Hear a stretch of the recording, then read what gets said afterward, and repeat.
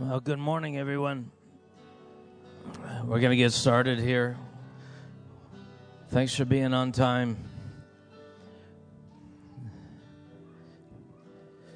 You know, years ago I heard this question asked.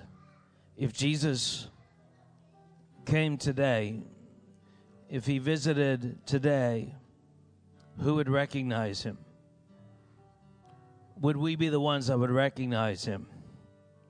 Would we see him? This morning, when we were in prayer, I was thinking about when Joseph and Mary brought Jesus to the temple. Thousands of people going through that temple every day, all doing religious service, all presumably there for the same reasons, but two of them, Anna and Simeon, were the only ones to recognize Jesus. How did they do that? How was it that they saw who he was? There's always a minority of people who recognize who Jesus really is. So my prayer is this. I want to be like Simeon and Anna. I want to be the one that's not caught unaware. You know, it always seems when revival comes or when Jesus appears in a culture that it catches everyone unawares. It's a suddenly this thing happened. Except it's not always suddenly to everybody. To Simeon and Anna, they'd spent their lives anticipating Jesus coming. And even though he appeared in a moment, they expected it all along and they were looking. And so I want to be a part of them, that company, that small company that's saying, Lord, I want to align with you so that when you appear, in whatever form you appear, I know who you are. I recognize this is you. This is your spirit. Gordon was just saying to me afterwards, he said, so, you know, how did Abraham know that Melchizedek was special? How did he see him as unique from every other king and priest? I mean, there was so many like him in that day. Well, the same way that people did and did not recognize Jesus, Jesus said to the Pharisees, he said, those who wish to do the will of the Father will know who I am. Well, how will they know? They will just know who I am.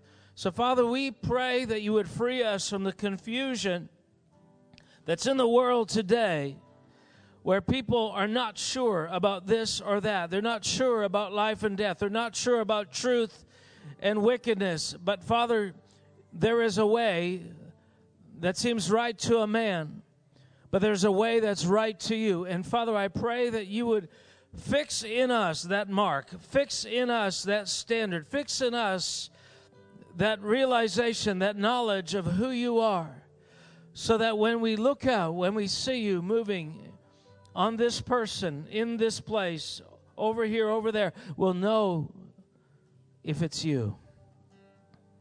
Can you say amen? Let's rise up and let's begin to worship him, because what worship is a cry to say, God, make me like you, change me, align me to you.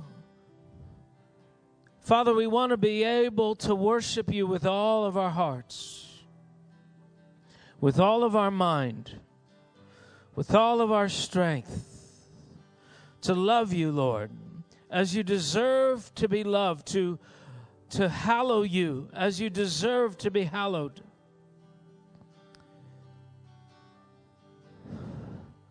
Holy Spirit, we draw near to you.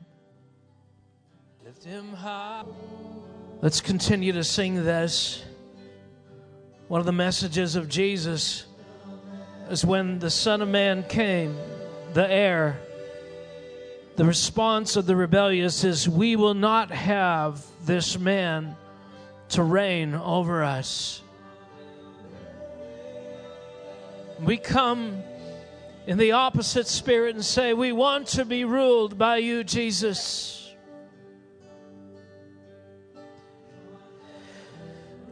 Come and reign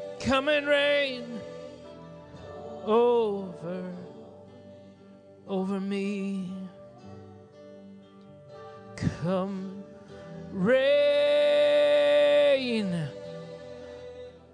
over me. One of the things that God is doing is He's bringing a deep cry out of us.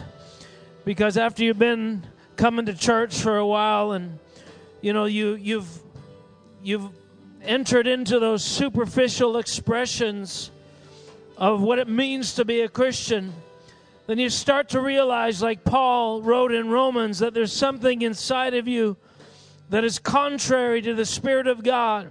And something inside of you, deep out of your spirit, begins to say, God, reign, reign, reign, reign over me, reign over this thing. I find a law working in my members, something inside of me. And even though with my mind I want to be aligned with you, it seems like I can't. Reign over me. Reign over me. It's like the man whose son was caught by a demon, and Jesus asked him, do you believe? He says, yes, Lord, I believe. Help my unbelief. Because he recognized that he wanted to believe, but there's something contrary to belief inside of him that needed to be shifted, that needed to be conquered, that needed to be arrested. And many of us are in the throes of that deep, deep stirring where God is uncovering the deep things, the hidden heart motives of our life. And we are coming today with no illusions, and we're saying, God, reign. Reign over me. Reign over me. Not my will, but yours. Not my will, but yours. We give our hearts to you today.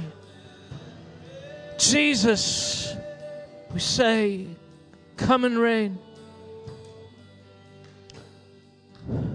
You know what lies in the dark. Nothing is hid from your eyes. Your eyes are like lasers, piercing, penetrating to the depths of who we are. We say we want to come before you, before your gaze, before the fiery eyes of God. We say, come and uncover us. Come and unclothe us that we might be further clothed. Come and make us naked that we might be truly clothed. Let the hidden things be manifested in this land, in our hearts, in your church. Oh God, reign. Reign. So, Father, we pray that we could come to that place of completeness of rest. Rest where we're not wrestling constantly against desires that are contrary to your heart. But, Lord, where transformation has been complete, where we are aligned with you, where we are changed. Father, this is our prayer, this is our desire. In Jesus' name. Now we are all, let me share this, we are all on a journey towards being transformed into His image. And I remember years ago, as I was beginning this deeper part of my journey, when I was realizing that despite my overt passions, alongside them, there was these other motives, these other desires that were self-based, and they were far more real than I understood. But I remember a friend of mine, a significant spiritual leader, he had shared how he realized there was this contradiction in Christianity and in the church where people didn't seem to understand what it was God was after. And he said they were walking down the road and they were window shopping and just looking in.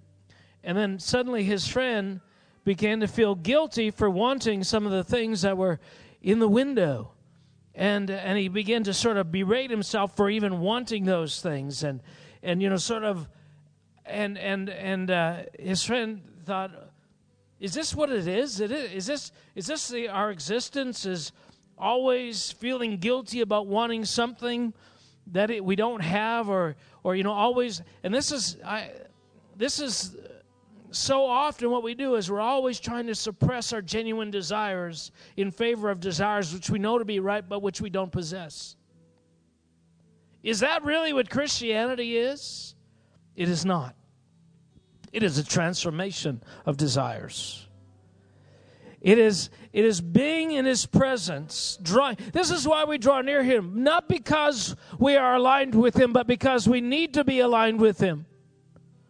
But yet, the more we are aligned with Him, the more we know we need to be aligned with Him, and the more we desire Him, because we know the only way to be aligned is to be in His presence. It means getting past the shame of feeling bad about yourself because you aren't as aligned as you thought you were, and just saying, I'm coming anyway because I know He loves me. I know He's for me. And I know the answer to the alignment of my life. And oh God, how come I don't want to pray, Lord? We're not going to sit here beating ourselves up because, I don't want to read the Word. I don't want to pray. We're going to say, God, align me. Lord, there are desires in me that are contrary to the desires I know I should have. I'm not going to live in guilt, beating myself up that I'm just going to say, Lord, align me. I'm drawing near and say, rule over me. Change me. The truth will set you free. But we live in that no man's land so often, just feeling bad that we're not what we ought to be, and always trying to resist the notion that we're not what we ought to be, instead of just embracing it fully. What did Jesus say? He said, when your accuser brings you along the way, agree with him. Don't spend all your time fighting. Oh, no, that's not true. I'm not like that. No, I am like that. So what about it? So what about it? He is the one who justifies. He is the one who transforms. He's the one that can change my heart. And I'm not there by any means, but what I'm seeing is that desires I used to have to wrestle against are just dissipating. They're just being replaced with desires. I'm just starting to love His presence. To love His presence. To love His presence. Sometimes we start, and there's nothing wrong with doing things at the beginning out of duty. When you first start to make your bed, it's not because you want to make your bed. It's because your mom said, make your bed. But as you mature, you realize a nicely made bed is nice to come into. A room that's clean, a bathroom that's clean, a kitchen that's orderly. These, Mom made me do these things, but now there's something in my nature that loves this. That's transformation. Father, thank you for what you're doing in our lives. We don't want to stop halfway. We don't want to stop halfway, Lord. We don't want to stop in that middle ground. We want to be changed.